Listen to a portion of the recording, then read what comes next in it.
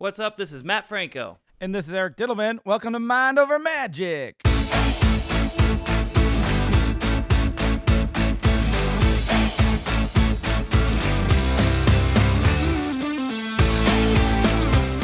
Welcome, ladies and gentlemen. It's episode 61. I'm here in Vegas. We got Eric back in New York.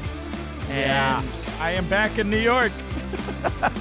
You barely made it back to New York. Barely made it back. It's been a week, but it sounds like you've lived an entire week in just one night. Yeah, I had one of the worst nights of my life last night, I will say. I was driving back from my gig in Massachusetts. I had a couple gigs in Massachusetts and needed to get back to New York for a couple things.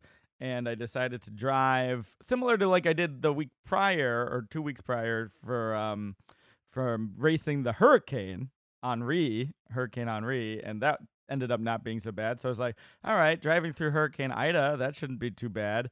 As I'm driving, New York puts out a state of emergency for, flash flooding and all this other stuff. And I ended up being basically on a parking lot on a highway in Connecticut, like just parked between. Why, though? Because of the flood warning? Yeah, well, there was flooding up ahead, accidents left and right, and I literally sat in my car for about 4 or 5 hours. Along with thousands of other people? Yeah. They all must have been stopped. And bumper and bumper, people were getting out of cars, trying to see what was happening. Wow. We'd move, like, after an hour or so, like, a few yards ahead and then just park again. And was this in the middle of the night? It looked like this was the middle of the night. The middle of the night. It was literally a disaster, man. So you got back home at 4 a.m., 3 a.m.? 7 a.m.? 7 a.m. I left Massachusetts around 11. It was an 8-hour drive. It's usually about a 3-hour drive. Wow. And it got to a point, man, it was scary. Like, I got close enough to take an exit, I took it, right? And at that point, like, the sun was out and a lot of the waters receded. But then it was like scary. It was like literally driving through like The Walking Dead with all these abandoned cars that were in large pools of water that were now just abandoned on the streets in different configurations, blocking roads, driving around as if like the apocalypse happened. It was madness. It was literally madness, and like police barriers that were up to prevent roads, now that the waters were gone, like people were just going through them. It was mayhem. It was literally mayhem. I had a friend in the Bronx he was working in the Bronx yesterday, and he got a warning on his phone for a tornado? There was a tornado in Jersey. Yeah, it touched down. Yes. It was pretty big. I mean, I didn't see it obviously near me because I was coming the other direction, but it was a nightmare, man. It was How long were you in the car? 8 hours. Solo. I think I already told the story, but I once got stuck in an Uber for 8 hours. Yeah. Right? I think we talked about you that. You had someone to talk to. I had 2 people to talk to. Yeah. I had podcasts. Yeah, that's pretty much it. Yeah. Talked to a couple friends. Yeah.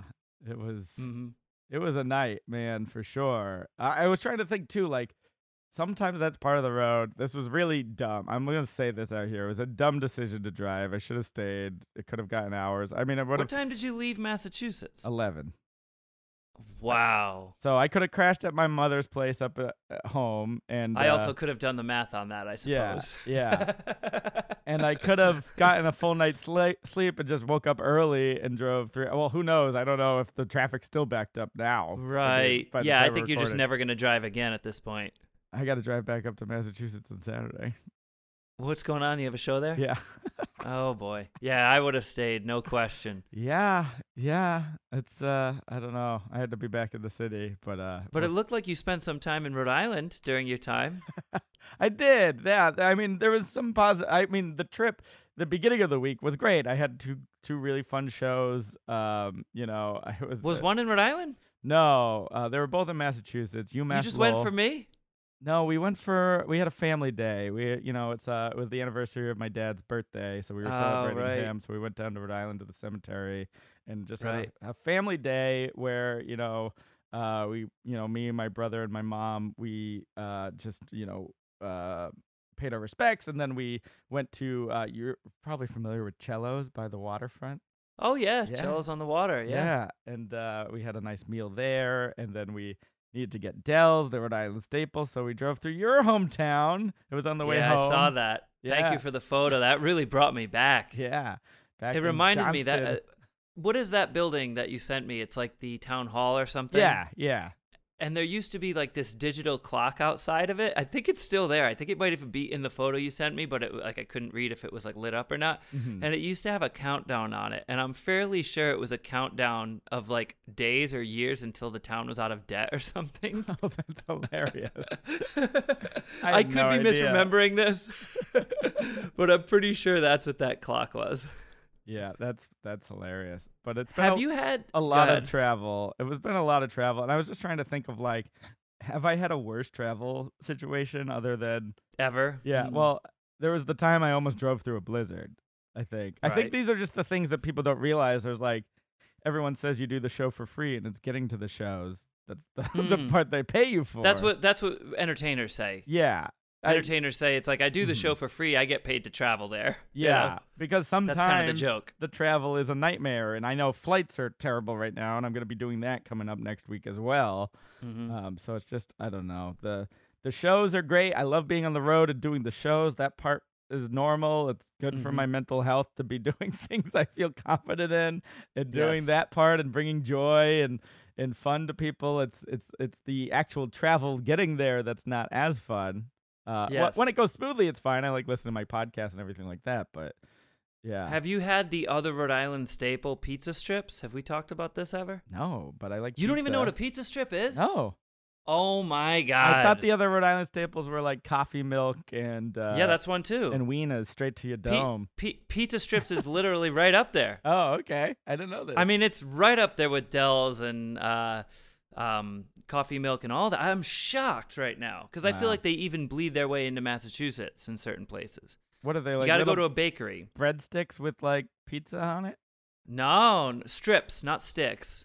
Okay. I'm gonna change your life. All right. I need You- something positive right now. So. Oh my god, the your idea whole of pizza. family, your whole family would have loved it. It's served cold, Oh, I don't know about that. not like already. freezing, Okay. not like freezing, Yeah. like room temp. Yeah. And it's like bakery dough bread with just red sauce on it. It is unbelievable. You go to Di Palmieri's or you go to there's a couple other famous spots in Rhode Island or Johnston or Cranston, Warwick, what have you.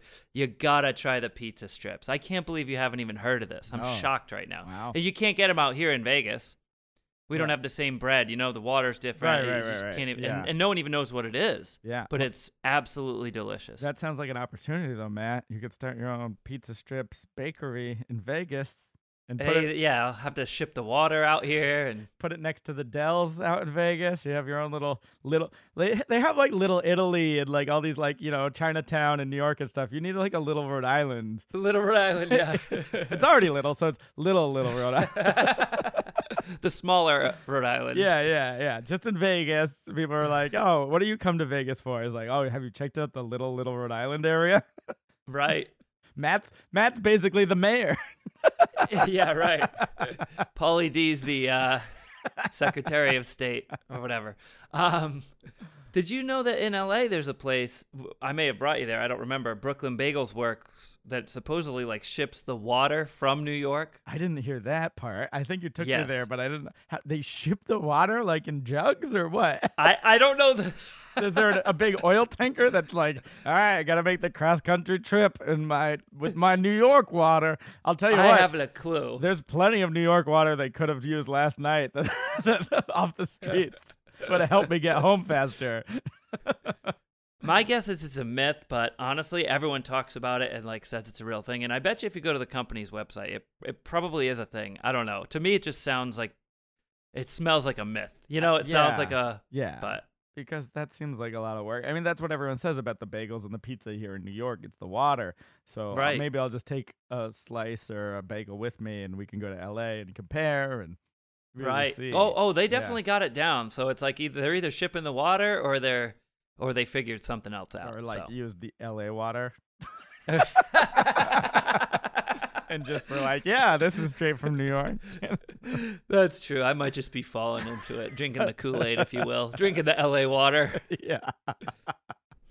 But man, the shows went well. Yeah, they were fun. I was in a gymnasium for one of them, which is always a challenge, right? You show up and you just do whatever you can sometimes, but the crowd was really into it. It was funny. I changed my opening a little bit because of it used to kind of gender people, and now I'm trying to avoid that and everything like that. So I do a prediction of a person. You've seen this, and instead of going the person is male or the person is female, because I also just don't want to assume any of Right. that. I wanted That's out. I wanted an obvious hit for my first punchline, so I've been saying like the person is a student of the school or so forth, right? And the joke is basically, see, it's a gift. I'm a mind reader because it's so obvious that it's like funny. So at the school, I happened to call someone up on stage and they read that line and they're not a student at the school.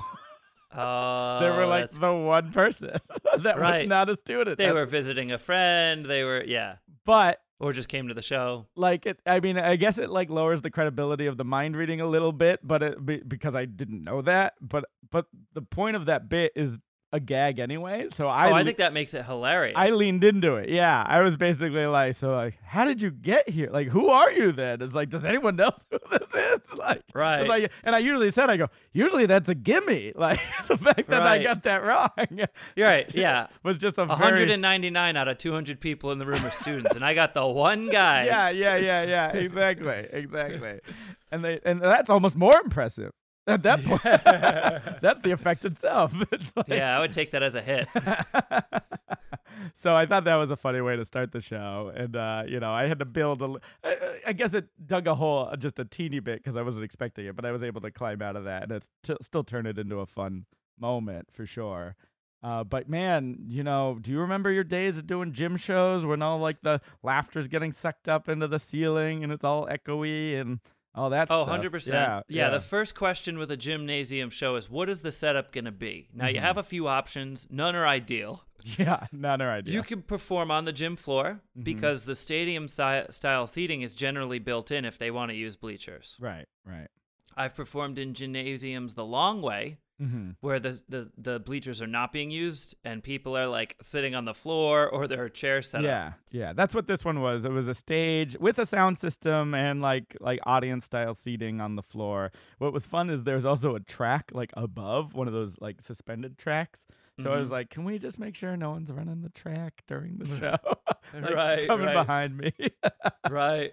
Right. There's the track sometimes. Then I've done gymnasium shows where they use the bleachers, and I was in the round where I performed in the center, almost like a halftime show that you would see at a basketball game or something. Yeah, I don't think I could do that.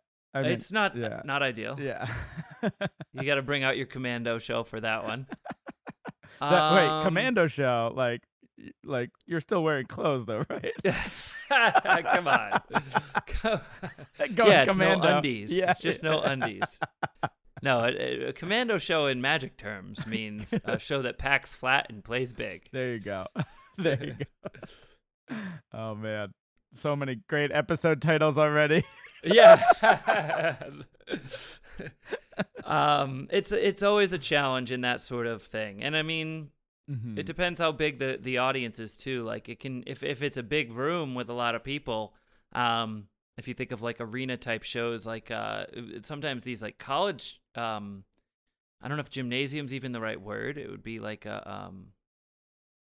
but they would like use it for basketball and such, but they'd also convert it for concerts and shows. Like an arena type of like an deal. arena essentially, which it kind of is. It's in the same vein. I mean, Yeah. it's kind of the same feeling, and if it's a big audience, you feel that sort of disconnect between you and them because there's it's just an odd setup. And I think musicians and comedians say the same thing. Yeah, I mean, I've seen a bunch of arena shows, and just like sometimes, I mean, it's just the production value. And we have friends who do all that production and tech stuff, and the stacks of amps and the giant stage. I mean, it's just a different feel. Like you feel like you're in a rock star concert if you have that production value. But then it's also like sometimes you're just like on a stage and folding chairs, and everyone's kind of seated and polite and expect they don't know what to expect, so it's like two sides of a coin, but you still gotta was go. There a stage? Yeah, there was a stage, so you still gotta get out there and deliver, and the show went unbelievably well. And I mean,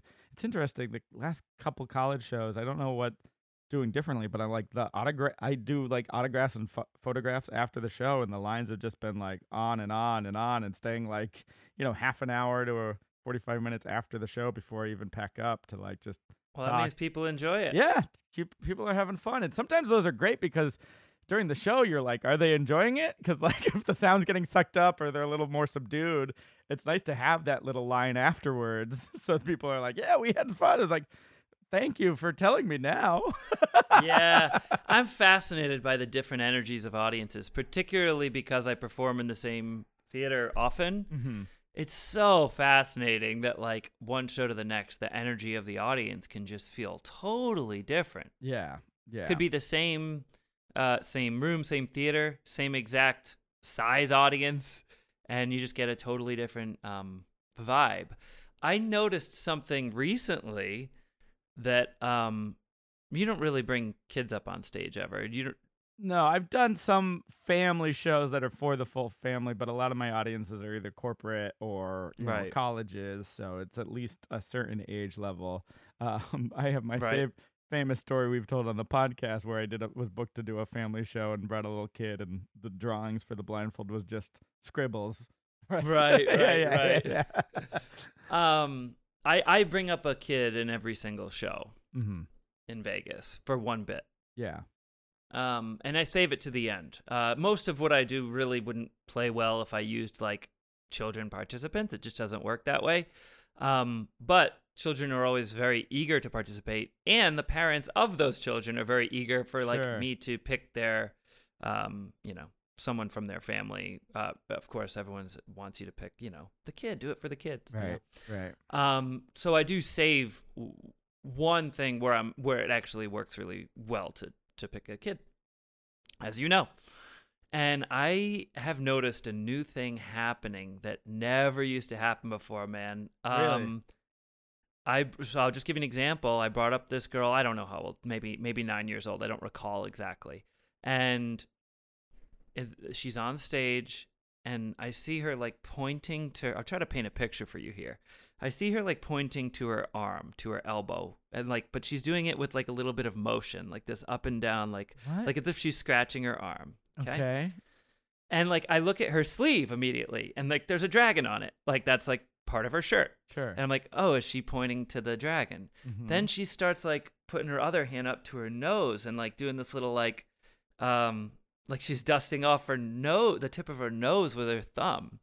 Then there seems to be like other minor choreography, which is like a stretch, not really choreography, but like movements that start to look a little bit more planned. And then she repeated it again. This is a dance? And I realized, I said, first I'm like, what are you doing? Yeah, it's a dragon. I see it. What's happening? What? Because she would, I should mention, the moment I brought her on stage, she wouldn't speak. Oh. She was very nervous, I'm assuming. Yeah. So she immediately started going into these movements, and then I go, is this some kind of like TikTok thing that I haven't seen? Right. That's what I assumed. And the audience now lets me know, yes, it is. Oh. And I've never seen this one before, okay. right? And that's what happened. Now, here's the thing. Yes, you were correct to assume that, but the reason I got it quicker than I might have previously is this is not the first time this has happened. I've never seen this dance. But there have been multiple occasions now where I've had kids come on stage where understandably they get nervous. I have adults all the time nervous on stage all the time. I mean, it's very, and I can sympathize with that immensely, because I understand it's uncomfortable. So I don't take it personally, any of their, so I'm not even going that way with it.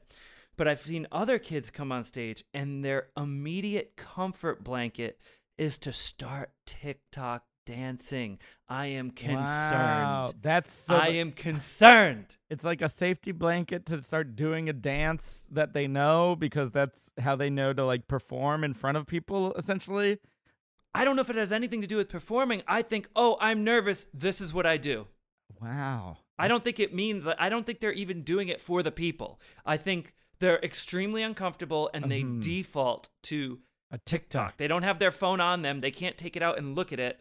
I was going to say, now is they just anyone start doing it. filming that? No, like no one's like being like, we're going to grab this for a TikTok video because you're on stage getting to do a TikTok dance on Matt Franco's stage.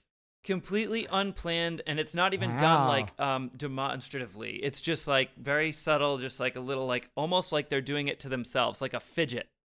That's so interesting. I don't know. And I've seen it many times now, and it's concerning. Like, is that like, it's just, I don't know, they just do it so often, so it's like almost in their bones a bit, and then it's just like, that's how they expel that nervous energy is through something that they do all the time. It's like almost like a tick, or like a nervous tick, but it's a nervous TikTok. Yes, exactly. A nervous TikTok. Now, I'll clarify. This girl was absolutely I'm very adorable. Proud. I just came up with that was awesome. That was awesome.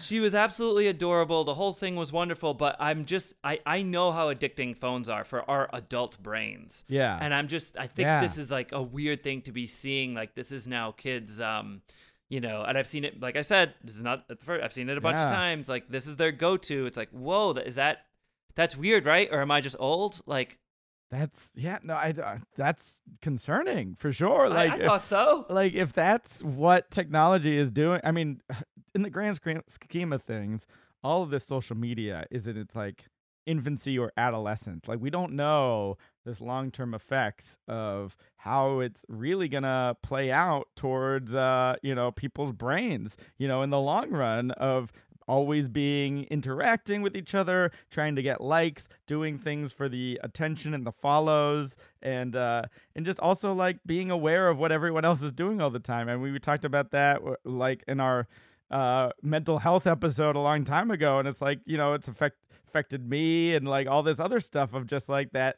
social media aspect. And I find it fascinating that we had this new technology and everyone's like so gung-ho and getting on here and everyone's like doing that without question. Yet when we have like a life-saving technology of a vaccine, it's like, we don't know the long-term effects of this.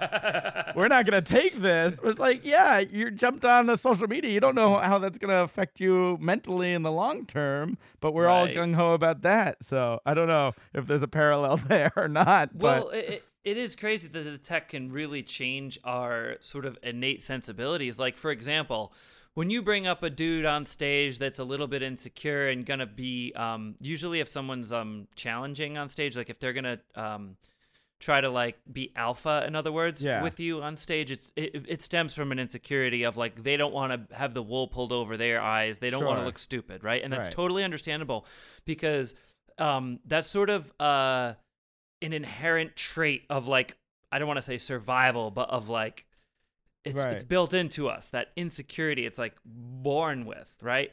But this is not something like we're born with. This is something we're very young in taking in this technology. Like, but now that sort of reaction is normal. It's the nature versus nurture thing. And now people are being nurtured into this social media landscape. Nurtured by a computer. Yeah. Well, an algorithm. I was essentially raised by TV in some ways, so like that's where all my pop culture stuff comes from. Right. So I can't knock it too hard. I mean, obviously my parents were so loving and everything. They raised me great too, but me and my brother always bonded over TV. But now that you have this, like, again, anything's at your fingertips with the internet, and it's still in its adolescence. Technology grows exponentially too, so the next thing's just going to come along and we're going to be on board with that. It's exciting and cautionary at the same time, which is why a show like Black Mirror came out, to be like, these are the downsides of some of this technology we're so reliant upon.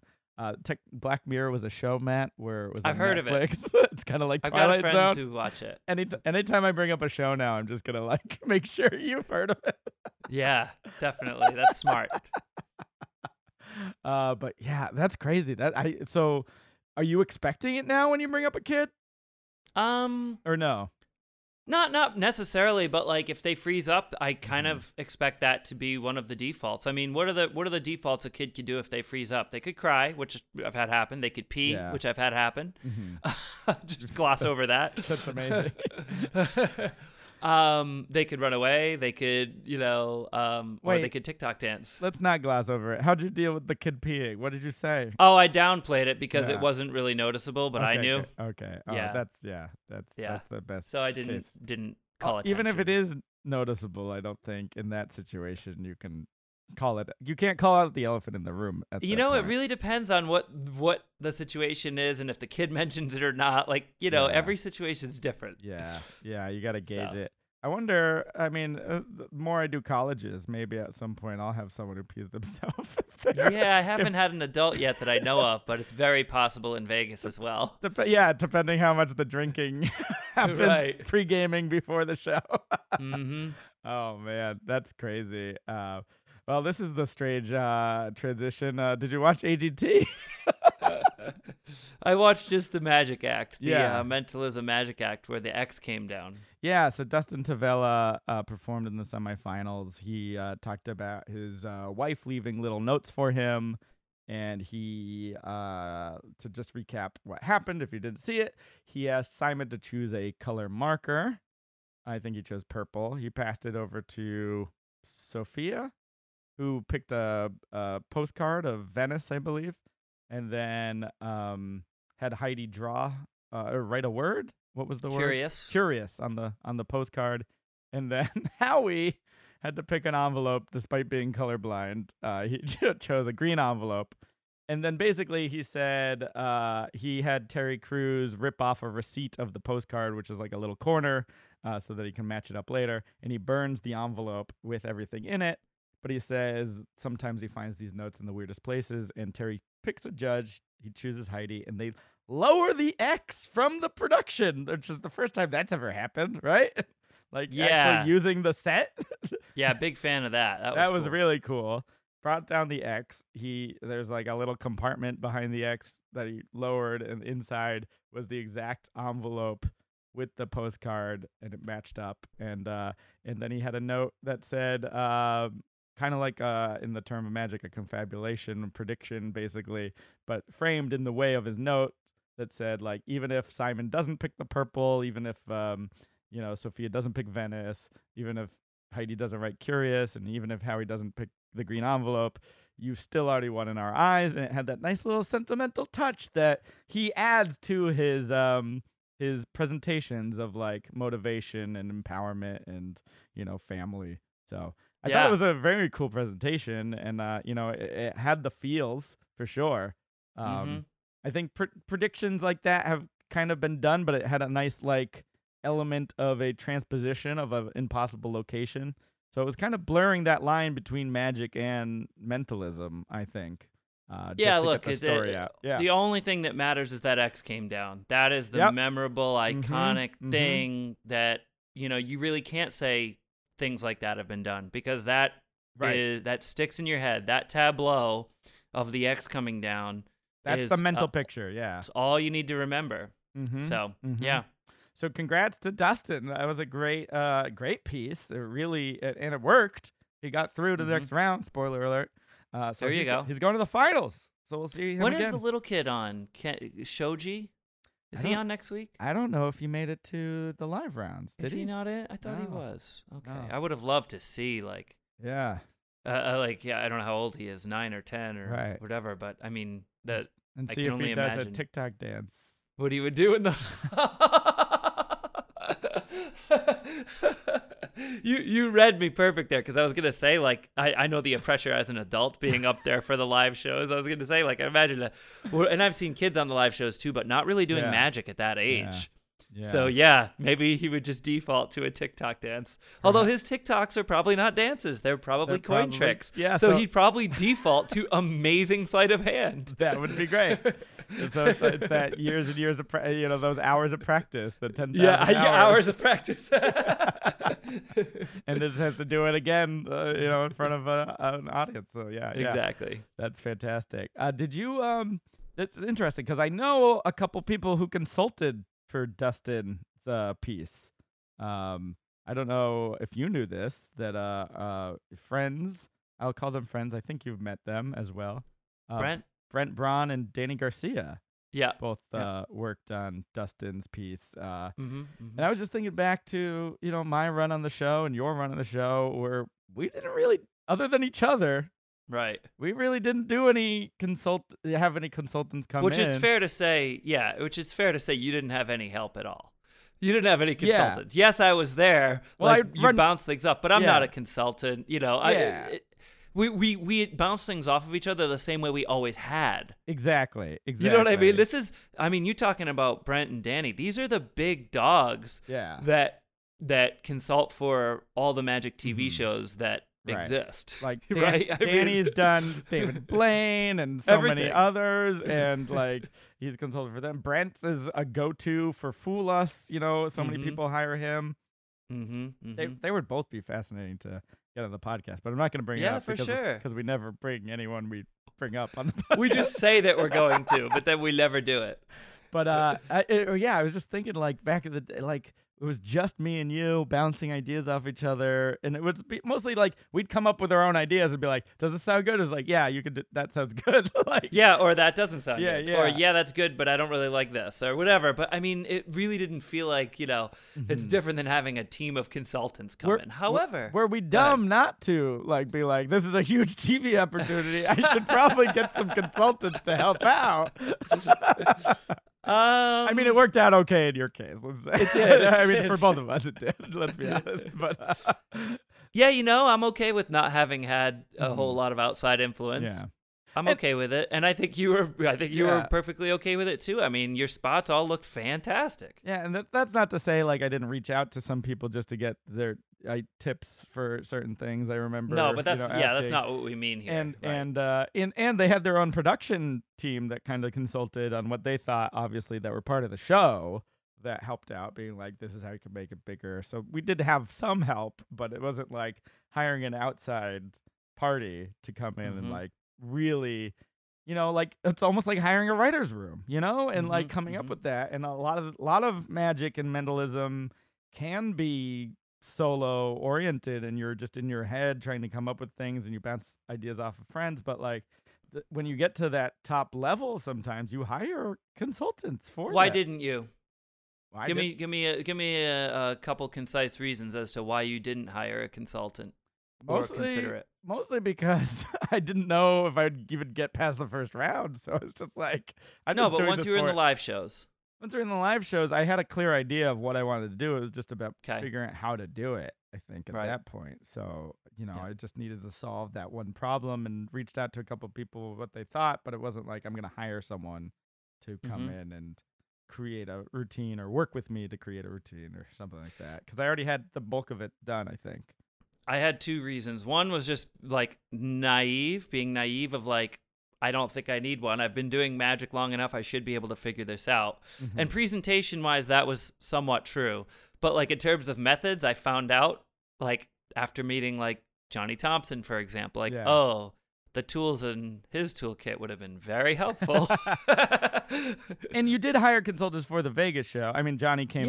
Yeah. So you did use consultants later. Now I know how much information is out there and how little I still know. Yeah. I mean, even after doing magic this long, I'm studying every day. My disease is flaring up. I mean, I'm just sitting at the card table all day working on stuff. But the other reason too was just lack of contacts. I didn't have I didn't know who I would even reach out to be totally frank. Yeah. So no, it kind of reminds me of what Adam Sandler used to say about his time on SNL. Looking back, he's like, I don't know how I did that pressure cooker situation. He's like, if I were to do it now, he's like, I don't know if I could do it where he is, just because, like, it's a lot of hard work and a lot of energy and a lot of effort. And I feel like that, to a sense, is how I feel looking back at my AGT experience, is just like that naivete of what I was even getting into and not really understanding the full power and pressure of that show, and just was like, all right, I'm gonna do it, see what happens. And like, could have probably, like, like, all right, how do I really tackle this with, hiring consultants to come in and really make it even greater. But again, not having the resources or knowledge or even knowing, you kind of miss that dumb naivete sometimes that gives you that confidence to just do things and not worry about the outcome. So rest assured, we still have it. We just don't realize it. And 10 years from now, 20 years from now, we'll look back and go, wow, I was actually still naive. Yeah, like starting a podcast, not knowing what we're doing. Hey, Matt, I think we should jump over to Diddle Me This. Diddle me this, diddle me that. Will Eric end up stumping Matt? Riddles! This is a short one, and I feel confident for you. What rock group has 4 men that don't sing? Fraggle Rock. What rock group has 4 men that don't sing? Fraggle Rock, down at Fraggle Rock. They all sing, I guess. Yeah, I don't know if my snaps picked up on the microphone. That's okay. We'll add them in post. No, we won't. Dun, dun, dun, dun, dun. I love Fraggles. They definitely sing. They do sing, yeah. Which rock group has 4 men that don't sing? Yes. 4 men that don't sing. A rock group that has 4 men that don't sing. I'm going to say this has got to be a rock group that has 4 men, but maybe a female lead singer. Maybe like a Fleetwood Mac. Oh, wait, this is a riddle, not trivia. Exactly. Oh! I was just about to say that. You read my mind. You're like, what knowledge can I pull from? Can I get some credit for the deductive reasoning on that? I don't know how many men are in Fleetwood Mac, but I mean, that was a good guess. I just know Lindsey Buckingham. Who's that? The guitarist, I believe. In Fleetwood Mac? Yeah, I think so. Is Lindsay a man or a woman? I don't know. He's a man. Okay, I don't know. It's a unisex name. Yeah. I'm fact checking that because now you have me doubting everything I know. I don't know. I've never been like big into Fleetwood Mac. All right, let me keep thinking here. Lead guitarist Fleetwood Mac. I nailed that. And a recurring character by Bill Hader on the SNL sketch, but you wouldn't know that. Go on. I do know who Bill Hader is. That's good. That's a good start. All right. Now, so what rock group has 4 men that don't sing? Rock group. Do you have it? Do you think you have it? Dwayne Johnson's family. I believe he's the only one that's The Rock. No. It's the whole family. What are you talking about? The Rock family. I'm pretty sure he's the only one with the nickname The Rock, though. Like, but it's still his All family. like the Johnson family. Oh, man. I don't think his kid is like Kid The Rock Johnson or whatever their name is. We don't know that. We don't know that without a Google. Don't act like you know. We'll get him on the podcast. That's an easier get. Dwayne, if you're listening. By the way, I was just listening to something where someone calls him the Rock the Dwayne Johnson. I think that was hilarious. That is hilarious. What rock group? Crystals? Crystals or rocks? Generic crystals. This rock group has 4 men that don't sing. A rock group. Mm-hmm. 4 men that don't sing. Yes. I thought you were gonna get this one right away. It's interesting that this is stumping. I can't get away from the the steering me towards music, but I feel like that's a throw off. That's the whole point. Yeah, you've got the wordplay down, so you don't just have to put it together of that other meaning and where that could be 4 men. Oh, it's got to be the Mount Rushmore. That is it. Mount Rushmore. It's made of. Maybe those presidents sang at some point. They just don't sing in rock form, obviously, on the mountain. Which it's got its own little history stuff. And didn't we pitch an idea for your special using Mount Rushmore? Yeah. Yeah, and then we called Franz Ferrari too. Yeah, and we were gonna, And he advised against doing a stunt as such, just because there's people a lot don't of care about. permits. And No, he said people don't care about those stunts anymore. There you go. Speaking of calling consultants, Weren't we gonna? I mean, maybe this is out of school, so if anyone wants to do this idea, I guess since I'm saying it out loud, it's no longer in your writer's room and it's free. We were gonna make one of the like mountain figures, like the rock figures, wink. oh, I mean, we talked about a million things, and Yeah, I'm sure that's one That of them. was one that came up. So if you want to do a magic trick where the ending was to make George Washington wink in rock form, that didn't make the special for a reason, I think. And just know that Franz Ferrari advises against it. All right, let's jump over to trivia. Matt picks up the question, then he stares at it. Eric's at the ready, time to use his wit. Pressure, pressure, pressure. Trivia, pressure. Trivia time. By the way, That's- we haven't plugged your special much. Is there a way to see your Matt Franco's Got Mad? Is that what it's called? I think just in clips. Yeah, and clips online. Yeah, I don't know if they're all. I don't know if it's really there in its entirety, but most of the clips are online or discoverable in some way. And I'm sure you can probably find the full length thing, but like, Matt Franco's Got Magic. It's on your Mhm. IMDb. Yeah. yeah, sometimes from like for copyright issues, like when people rip things and put them online, like Yeah. they either flip the video or like change the voice to a higher key so it doesn't get picked up, or you know what I'm talking about? Yeah. So like you might have to watch it in some kind of bougie manner, but it exists. All right, cool. Trivia time, by the way. Mark sang that song with such passion, by the way. I could really feel it in my headphones today. Oh, good. All right. Dump, floater, Oh no. and wipe I don't are like- all used in which team sport? Well, it's funny that they all have this other meaning. I don't even know what you're talking together. about. Dump, floater, and wipe. I have no idea. It's not a sport I watch, I think. It's not. It's Okay. gonna be an obscure sport. Let's see. So I'm not thinking like any of the main like football, baseball, basketball. Are there options? Sure. All right, give me options. A, baseball. Okay. B, basketball. Oh no, these are all the main ones. C, volleyball. Oh, okay. D, cricket. Hmm. E, Oh, there's E. lacrosse.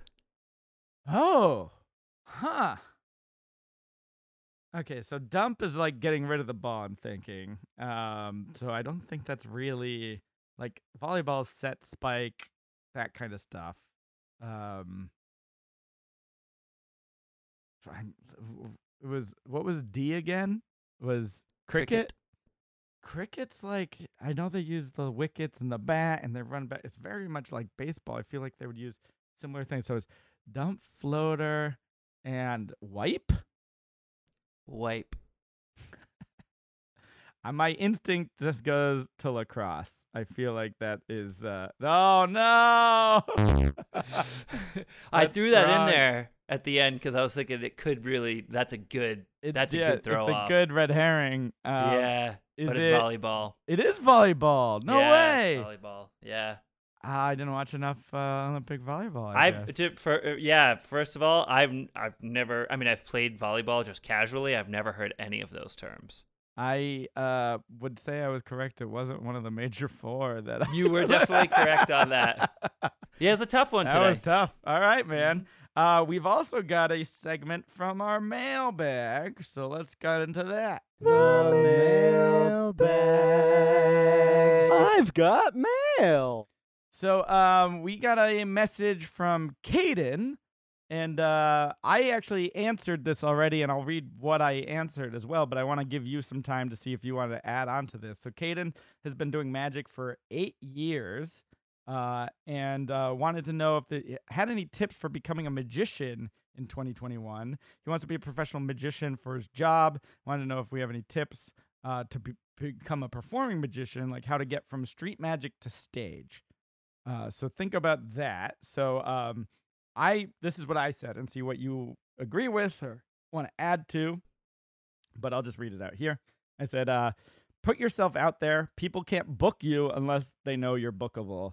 Use the contacts in your network and let them know you're available for shows. Say yes to every opportunity. Every show will make you a better performer. It's all about stage time at this point. And you may have to fake it till you make it at this point, but just go find or create opportunities for you to be on stage. The audience and stage time is the best teacher. That's what I added to it, because it sounded like he had experience performing magic for 8 years, but just hadn't made that leap into getting the stage time he needs, and also like just going out and making yourself available for bookings.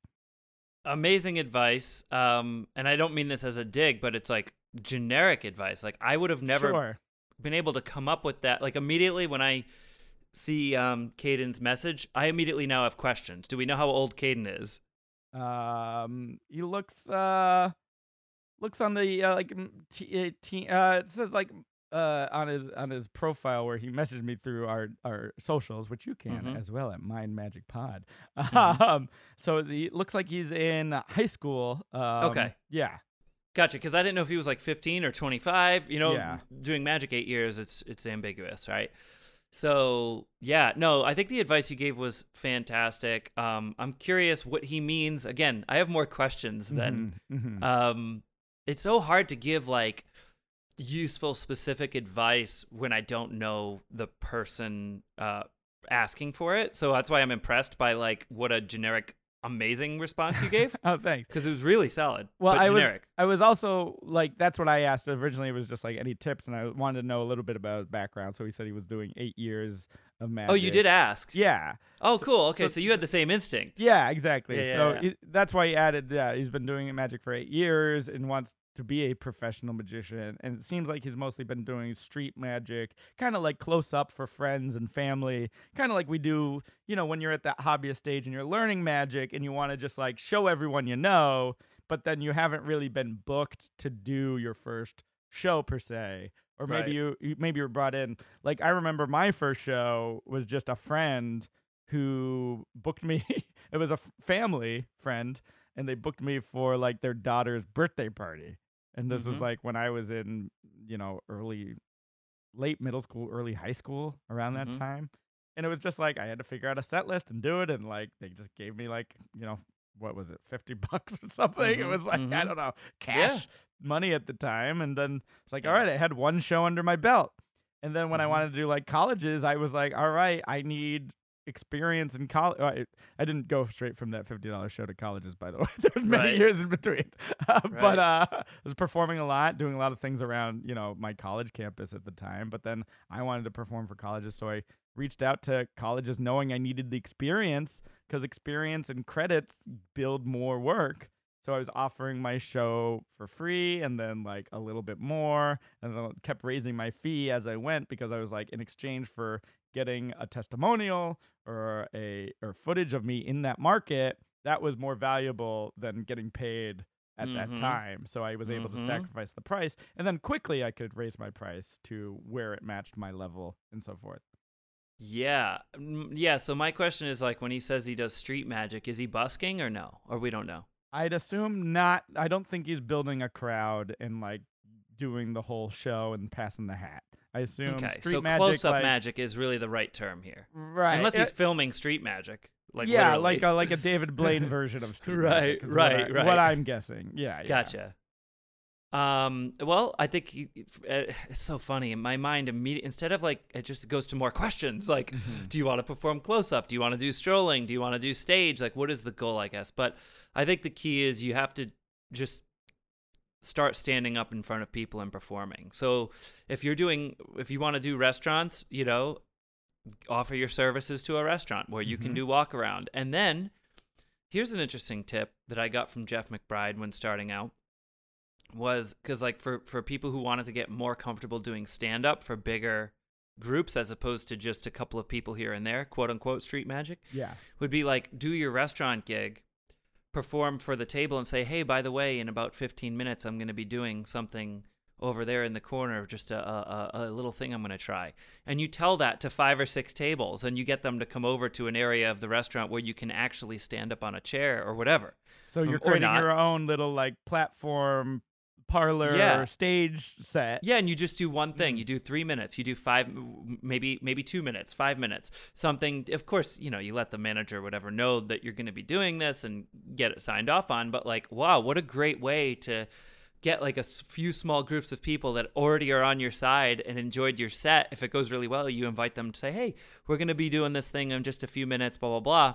And now you practice your invisible deck or whatever it is, but in a stage environment as opposed to for one person one-on-one. And those little things help you take material you're extremely comfortable with that plays small and do it and allow it to play bigger just by your body language, just by your posture, just by maybe you are jumping on top of a chair. Maybe you're, using your arms and energy differently in a way that makes it play bigger. And if you use things that you're already comfortable with, I think it helps take that leap. Yeah, that's great advice. That's really a good way to transition from that close-up style into that stage style. And it's baby steps at a time. But sometimes I think you have to just take that plunge and you got to be like, oh, if stage is what you really want to do, I got to put together a stage show and then just hope for the best and like just do it, because there's no greater teacher than like trial by fire sometimes, I think. Yeah, it's funny. I've always been more comfortable. I think this is like backwards for most people, but like I've always been more comfortable on stage than in close-up scenarios in the past growing up. Mm-hmm. Yeah, which is rare. It's always, the question is always phrased this way. How do I go from close-up to stage? I feel like.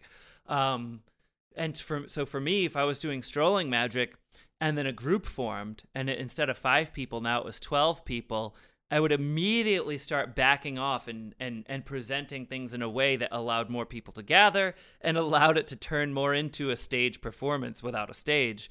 That immediately becomes more comfortable for me.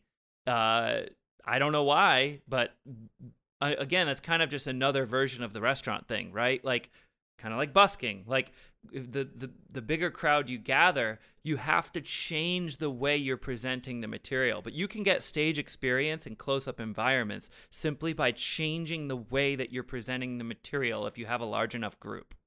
Absolutely, man. That's great. That's really great. So hopefully that's helpful to you, Caden, and good luck with the goal. Hopefully you get out there, do some shows, and start performing. There's always room for great magicians, right? There's always room. Yeah, always room for great magicians. Thank you, Caden, for writing into us. I'm curious to know what type of magic you're doing. I know you said street magic, but I'd love to know, are you into coins? Are you into cards? Do you do a general practitioner, mentalism? I'd love to know more of what you're into. So if you're hearing this now, throw me some more information, and I'm just curious to get to know you a little bit better. Yeah, and maybe what like your favorite go-to, like what you feel like your strongest effect is too. That's or even just go-to effects that you do. Like if you do invisible deck, tell me. If you do,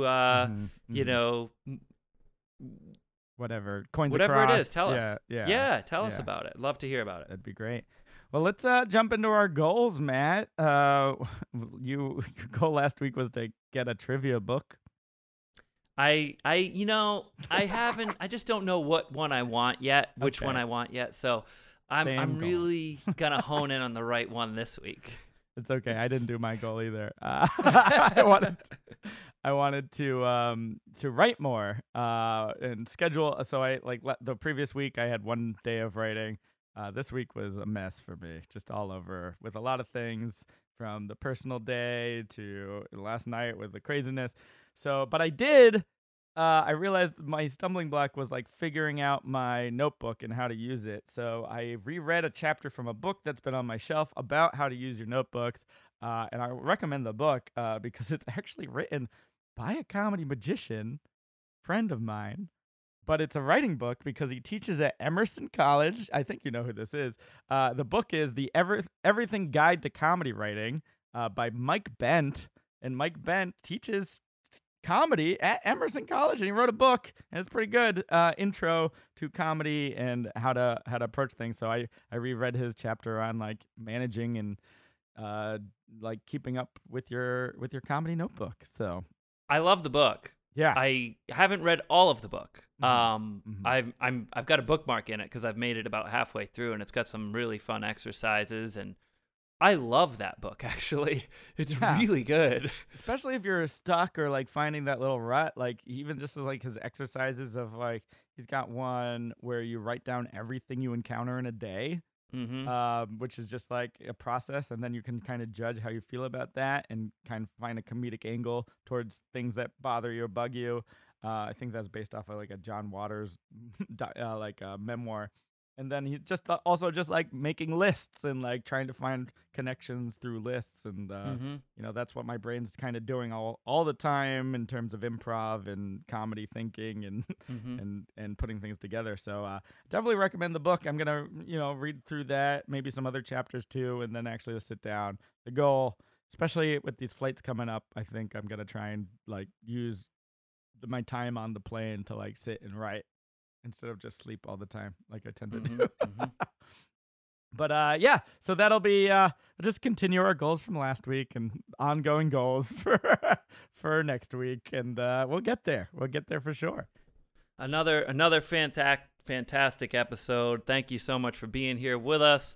Yeah, more we've got plugs, man. You want to do your plug? I was just going into it. okay, sorry. I wasn't gonna forget about the I plugs. was reading your mind.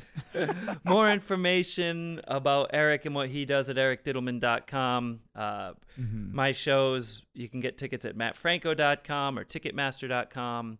Only going to be in Vegas for another week until a short break, and then, of course, we'll be back. Yeah, we have a little bit of a 1 week off break coming up right after Labor Day. So catch us for just a few more shows before that. And then, of course, we'll be back with tickets available through the rest of the year, and you can get those now. That's awesome, man. And I'm going to be opening another venue for the Rose Room. The Rose Room is now moving to many more nights a week. They found they're going to be at the Triad Theater now. And the big opening for that is next week on September 7th. So you can get tickets if you are in New York at theroseroomnyc.com to see me, and I'll be rotating through that cast at some point. And then I'm going to be off. Actually, we're going to have a bank episode next week because during our normal recording schedule, I'm going to be flying to Alabama and then back to New York and then to Oregon for more shows. And yeah, lots of stuff coming up for there. So keep up to date on my socials, ericdiddleman.com. And yeah, this was fun, Matt. I think this is good. I was loopy. I had a crazy night, but I'm very impressed with your energy today. As soon as we hit record, you were ready to rock. So thanks, man. Well, yeah, no, thank you. Let's record another one for next week, and sounds good. We'll talk to you in 1 minute. Yeah. Well, thank you so much for listening. Please, if you want to write to us, mindovermagicpodcast@gmail.com, and hit us up on the socials at mindmagicpod. But we'll talk to you soon. Thanks so much.